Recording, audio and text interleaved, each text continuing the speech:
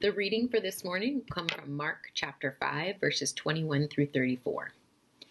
And when Jesus had crossed again in the boat to the other side, a great crowd gathered around him, and he was beside the sea. Then came one of the rulers of the synagogue, Jairus by name, and seeing him, he fell at his feet and implored him earnestly, saying, My little daughter is at the point of death. Come and lay your hands on her, so that she may be made well and live.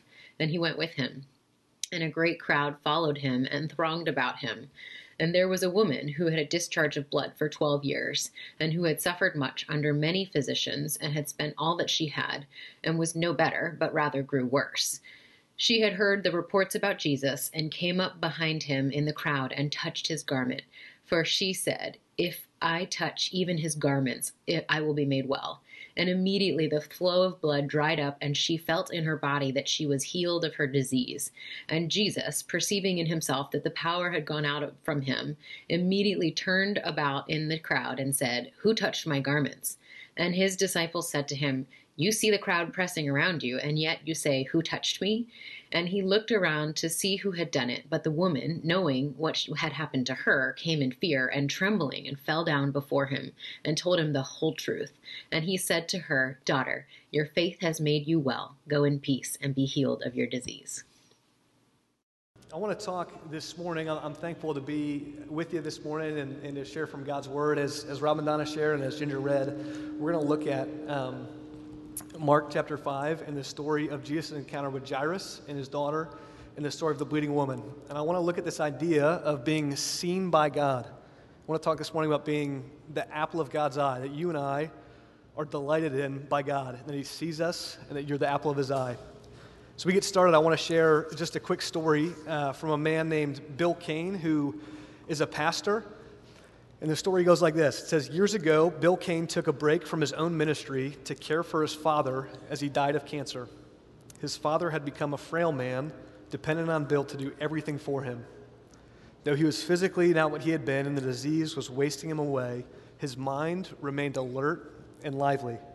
In the role reversal common to adult children who care for their dying parents, Bill would put his father to bed and then read him to sleep exactly as his father had done for him in childhood. Bill would read from some book or novel, and his father would lie there staring at his son, smiling. Bill would be exhausted from the day's care and work and would plead with his dad, Look, Dad, here's the deal. I read to you, you fall asleep. Bill's father would impishly apologize and dutifully close his eyes, but this wouldn't last long. Soon enough, Bill's father would pop one eye open and smile at his son. Bill would catch him and whine, Now come on, Dad, you need to rest. Close your eyes and go to bed.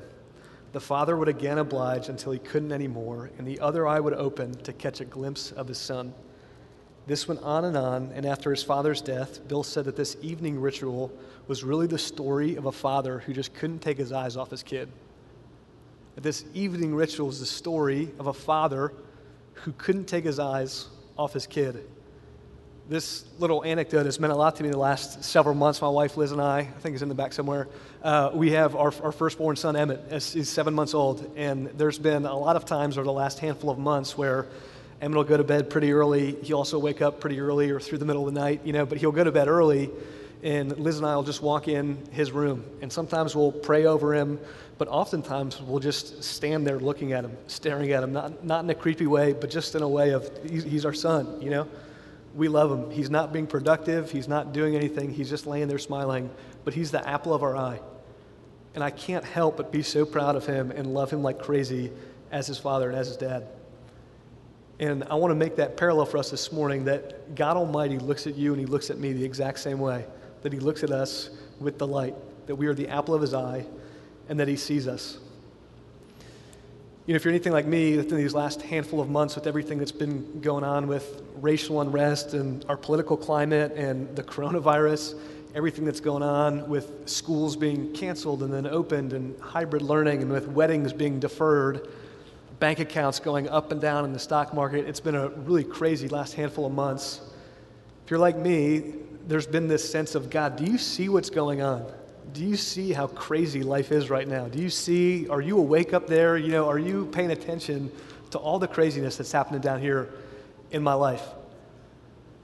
And I want to just loudly say this morning that yes, God does see you. It might seem like with all the craziness that's going on, God, do you see me? Do you see what's going on in my life? The pain, the brokenness, the heartbreak, the depression, all of that stuff. I want to remind us this morning that yes, Jesus Christ, he does see you. So we'll walk through this passage this morning that Ginger read and that Rob and Donna expanded on a little bit in bite size, but I want to walk through this with just this idea of being the apple of God's eye in the back of our mind. So again, this is Mark chapter 5, starting in verse 21, and the scriptures say this. It says, when Jesus had again crossed in the boat to the other side, a great crowd gathered about him, and he was beside the sea. Then came one of the rulers of the synagogue, Jairus by name, and seeing him, he fell at his feet and implored him earnestly, saying, my little daughter is at the point of death. Come and lay your hands on her so that she may be made well and live. And so Jesus went with him. And a great crowd followed him and thronged about him. And there was a woman who had had a discharge of blood for 12 years, and who had suffered much under many physicians, and had spent all she had, and was no better, but rather grew worse. There's a couple characters in this story. On one hand, you have Jairus. He's a ruler in the synagogue. Some translations say he was the president or the chief elder of the synagogue, a man that's important and educated and of high standing. And he comes and falls at Jesus' feet and says, Jesus, my little daughter is dying. And for those of you guys that have kids, you can picture the earnestness in his heart saying, Jesus, please, anything that you can do, please. And Jairus comes to him in faith, falls at his feet, and Jesus says, okay, I'll go with you. And on their journey of Jesus going to heal Jairus' daughter, there's a crowd around him. This crowd's always gathered around Jesus. He's the most amazing person that ever lived. There's one person in the crowd that the scriptures focus on, this woman who's been bleeding. This bleeding disorder that she had that the scriptures talk about, I've read a lot of scholars and people way smarter than me that don't know what exactly this disorder was. Some people think it was some sort of menstrual discharge. Some people think that it's internal bleeding, external. We're not quite sure what it is, but regardless, it's a physical ailment and it's painful. That there's this sense of for 12 years she's had this disease, this physical disorder that has kept her from living her life to the full. One scholar says this, that it wasn't just a physical ailment, that there were some emotional, relational, and social implications to this as well. G. Campbell Morgan says this, it says, by the very law of her people, talking about the bleeding woman, she would be divorced from her husband and could not live in her home. She was ostracized from all society and must not come into contact with her old friends. She was excommunicated from the service of the synagogue and thus shut out of the women's courts in the temple. She was ceremonially unclean.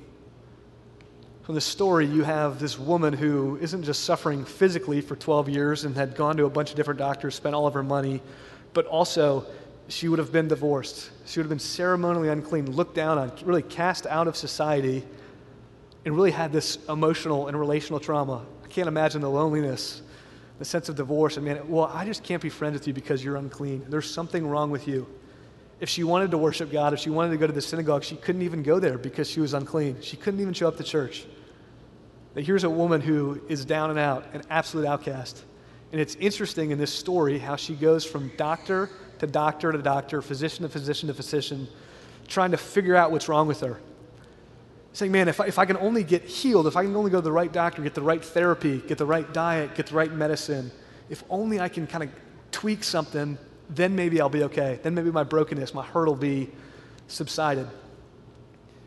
And I wonder for us, just to take a pause here, is what doctors, what physicians do you go to? That you might not have a 12-year bleeding disorder, but when you see the brokenness and the hurt in your own life, what doctors do you go to? I work a lot with teenagers and middle school and high school and college-age students with Young Life, and a lot of their doctors manifest themselves in kind of these if-then statements. If I can just make the varsity team, then I'll be accepted. If I can just take the right girl or the right guy to prom, then I'll be loved.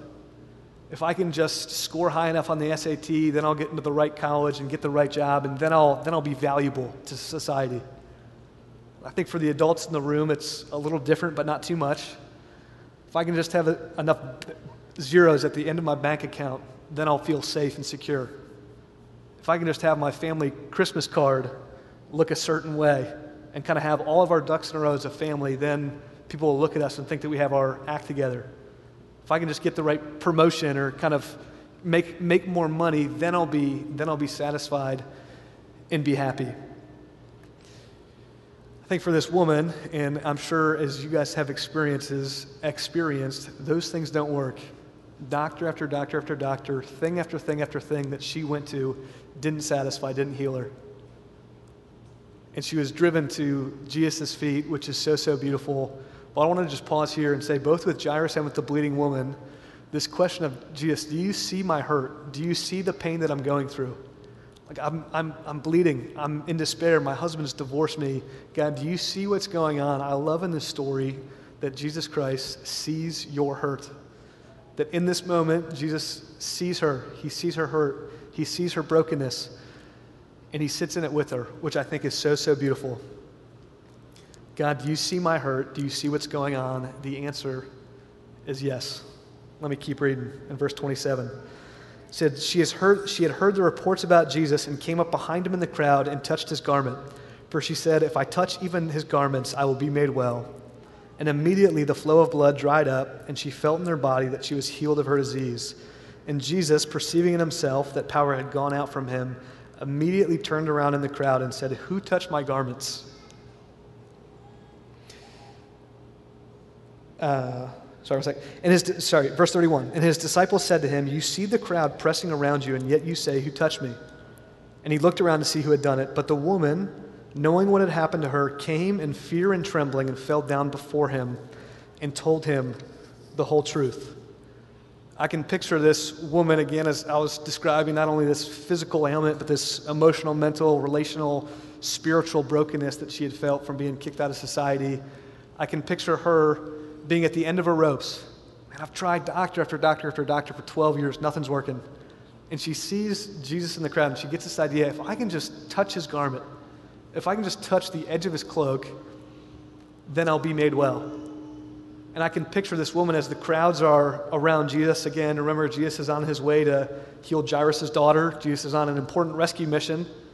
And this woman is really an interruption. And as she's wading through the crowd, trying to kind of sift through to Jesus, I can picture her heart racing. If you've ever asked someone to marry you or asked for a promotion or asked for a raise or done something where you've kind of put yourself out there, where you've risked something and your heart's racing. And I can picture this woman as she gets closer and closer and closer to Jesus, that her heart's pounding out of her chest. Is this going to be another disappointment? Is this going to be another doctor that doesn't work? Or is this going to be the one? She reaches out and touches the edge of his cloak, just touches his garment, and it says immediately her bleeding stopped. The flow of blood was gone. In this woman, I can just picture the sense of burden that would have been lifted, the joy and the elation of 12 years of this ailment in that moment being healed, being gone. Man, how amazing that must have felt. But then the dichotomy between that and the moment right after that, where Jesus says, hold up, wait a second, someone touched me.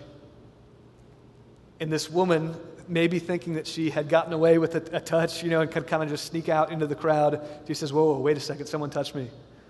And his disciples say, Jesus, what do you mean someone touched you? There's people kind of bumping up all around you. And Jesus says, no, this wasn't a touch, or this wasn't a bump, this was a touch.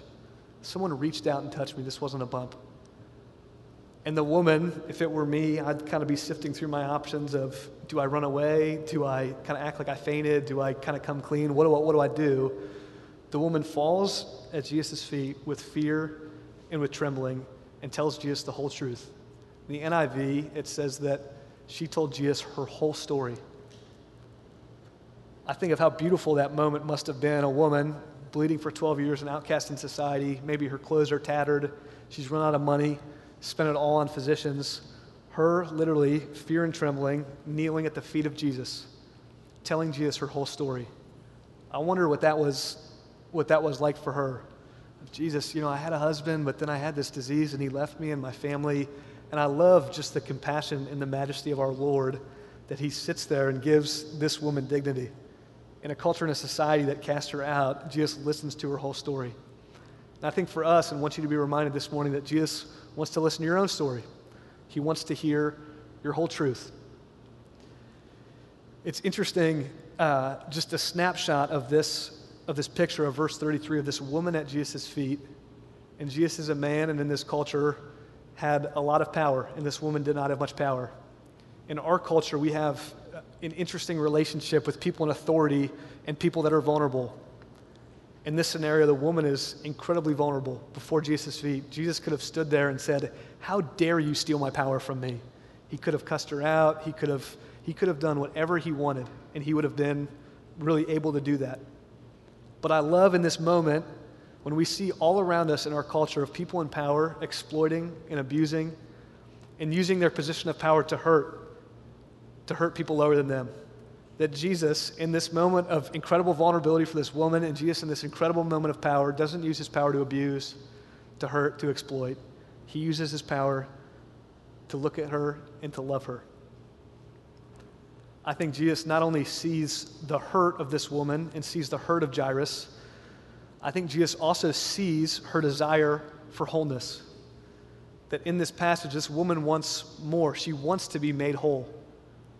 That she is broken, and she comes to Jesus with a desire for her brokenness to be made whole.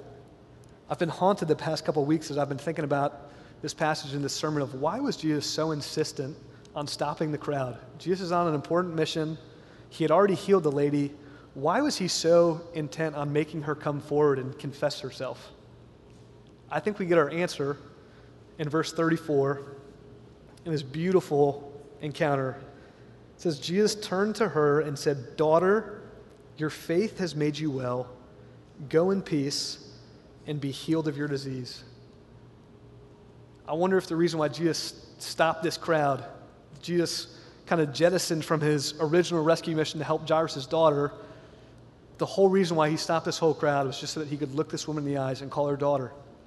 A woman who was cast out from her family, was divorced, excommunicated from society. So now she had no family. Jesus Christ, God Almighty, looks her dead in the eye and calls her daughter. Man, how beautiful is that? In all of the scriptures, we have no account of Jesus calling someone daughter. She's the only person in scripture that Jesus calls daughter. I love how he follows that up with saying, "Your faith has healed you." It's not your intellect. She probably couldn't read or write. It wasn't her good deeds. It wasn't her church attendance. She wasn't even allowed to go into the synagogue. It was her faith that had healed her. That touch that she had, that risk that she took to reach out and touch Jesus. "Daughter, your faith has healed you." And then the last part, "Go in peace and be healed of your disease." And that last phrase, "be healed of your disease," had struck me. A couple other translations say, "Go and be freed of your suffering." Now I've been kind of sitting in this passage for a while and have been struck by, in verse 29, the first time that she reaches out and touches Jesus, it says that she was healed of her disease. It says that she was free of her suffering. And so why is it, I thought in verse 29, the moment she touched him, she was healed. Not in verse 34 when Jesus calls her daughter. And man, I think that the woman comes to Jesus hoping and wanting wholeness physically, hoping to be physically healed. And Jesus says, "I'm not just going to give you physical healing. You're going to be a part of my family." He heals her relationally, emotionally, spiritually. And I think this, guys, when we come to Jesus wanting one thing, she came for physical healing, but Jesus gave her way, way more. And I think the same is true with us. This really tender, powerful moment is interrupted. We didn't read it this morning, but I kind of want to just cliff notes the rest of Mark chapter 5. This really tender moment is interrupted. "Daughter, your faith has healed you. Go in peace." This scene is interrupted by folks from Jairus' household who come and say, "Hey, Jairus, your daughter didn't make it. She's dead." Essentially, man, maybe if you would have hurried up with this woman, maybe you would have got there in time. I imagine if you're Jairus, man, your heart's sinking. Your daughter, the one you love, is dead. Jesus, in one of the ways that only Jesus can, says something mysterious and empowering in verse 36. He says, turns to Jairus and says, "Jairus, don't be afraid. Don't fear. Just believe." I'm not sure if Jairus is like, "Thanks, Jesus. That sounds great." Or I'm not sure what he was thinking. But they walk to Jairus' house. And Jairus, is maybe processing the whole death of his daughter and all of that. But Jesus is with him. Jesus stays right by his side. They show up to Jairus' house. And it's a death scene. There's people there mourning and crying and weeping and wailing and screaming. And Jesus shows up and he says, why are you guys so upset? She's not dead, she's just sleeping. And as people through the centuries have laughed and mocked Jesus' words, they did the same. Jesus, what are you talking about? He's not sleeping, she's dead. Jesus takes Peter, James, and John, his three closest disciples, walks into Jairus' house, opens up the door to the daughter's bedroom, and looks down at a dead girl. And he looks down at her and he says, little girl, I say to you, get up. And the girl rises from the dead. And Jesus restores her back into her family, gives her back to her father. And everyone is amazed. I'm sure the disciples, as they've said multiple times in Scripture, of who is this man? Who is this man, Jesus, that takes broken things and makes them whole? That takes dead things and brings them back to life? I love the dichotomy in this story, and Rob and Donna had pointed this out in Bite Size, the dichotomy between Jairus and the bleeding woman. Jairus is a man, and he's named. He's given a name in the Scriptures, Jairus. This woman, she made it into the Bible, but she didn't get her name. That she's a woman and she's unnamed. She doesn't even have her name in the Bible. Jairus is a ruler in the synagogue. He's educated. He's well-read. This woman was almost certainly illiterate. This man was highly respected by his peers, affluent. People looked at him and thought highly of him. This woman was an absolute outcast, the lowest of the low in society. They couldn't be more different, but the thing that they have in common is that they came to Jesus in faith and fell on their knees before him. And here's two people, total opposites, but they have one thing in common. It's that they come to Jesus in faith, say, Jesus, please, I'm broken. I need healing. I don't know this morning who you identify more with. Maybe you feel like Jairus. Maybe you have a good job and people look at you and say, man, they got it going on. Educated, well-respected, make good money. Or maybe you feel like the woman. That, man, it's clear to everyone here that I do not have my life together. I don't know which side you're on, or maybe you're somewhere in the middle, but I want to tell you this, that regardless of who you identify with or what you need healing from, that Jesus looks at you and gives you your true identity. Jesus looks at you, as he did with the bleeding woman in verse 34, and says, daughter. He looks at you and he says, son. Jesus Christ sees your true identity. Jesus not only sees your hurt, he not only sees your desire for wholeness, but he sees your true identity, and he invites you into that.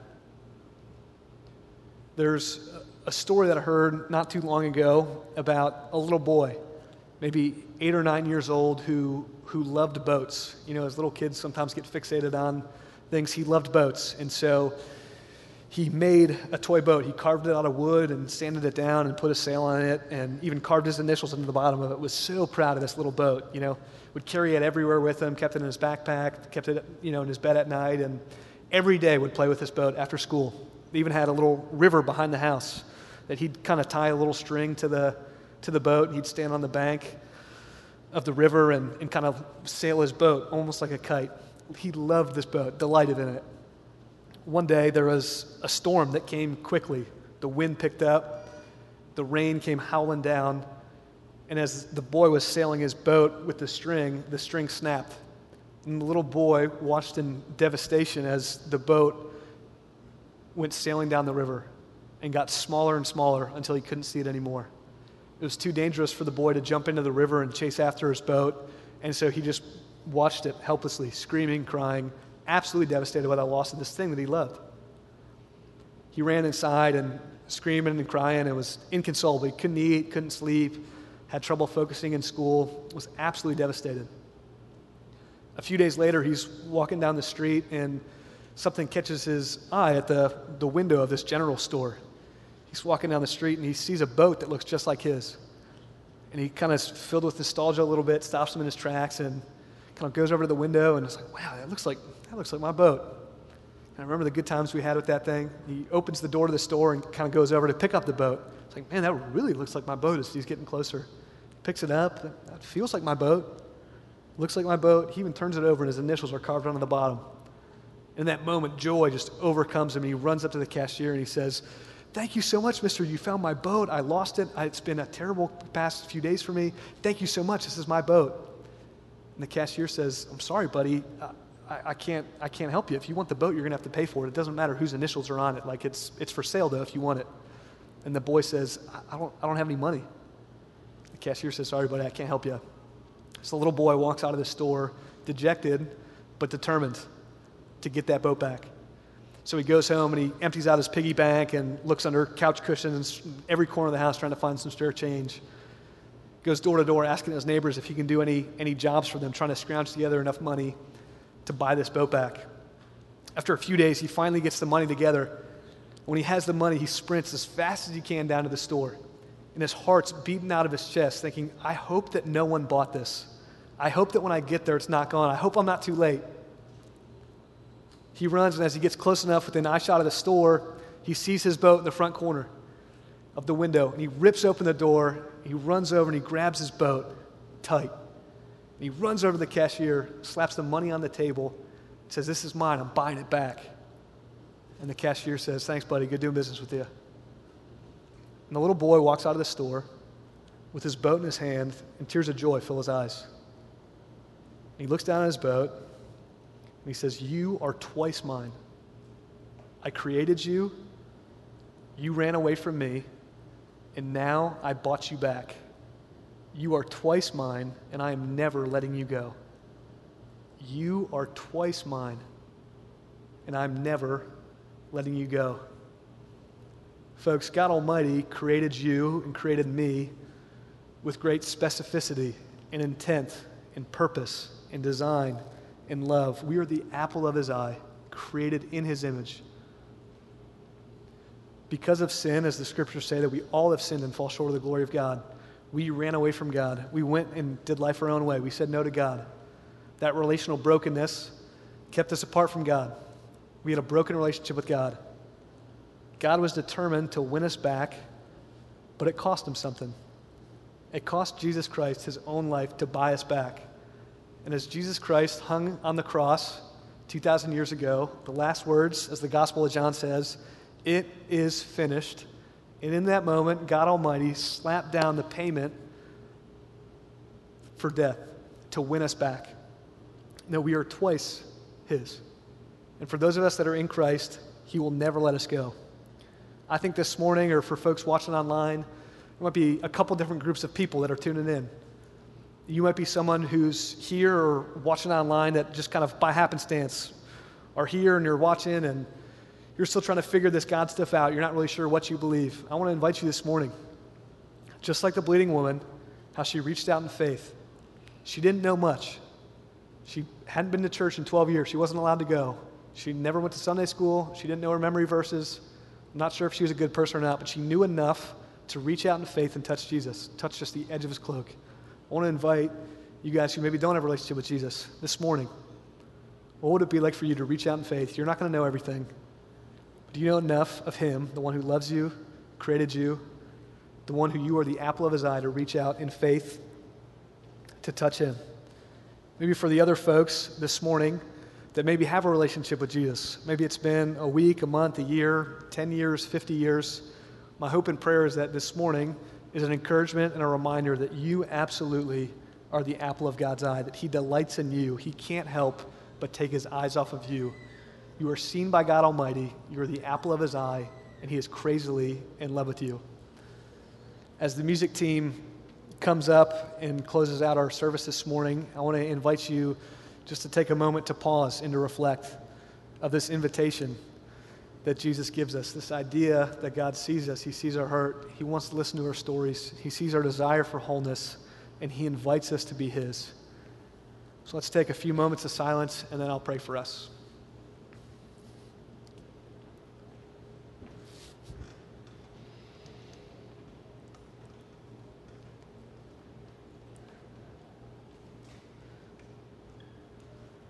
Lord, thank you for today. Thank you for your goodness. Thank you for loving us. I thank you that 2,000 years ago that you saw Jairus, you saw his daughter, that you saw this unnamed woman, and you gave her value.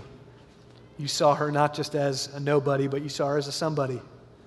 Pray for anyone here this morning or watching online, Lord, that might feel like a nobody, might feel unseen by you. God, I thank you that you see them, Lord, would they know in the deepest part of who they are, that you see them, that you love them. I thank you that we are the apple of your eye, that you love us like crazy, and that you didn't stop until you were able to buy us back. Lord, I thank you for the opportunity to be twice yours. God, never let us go. In Jesus' name we pray. Amen.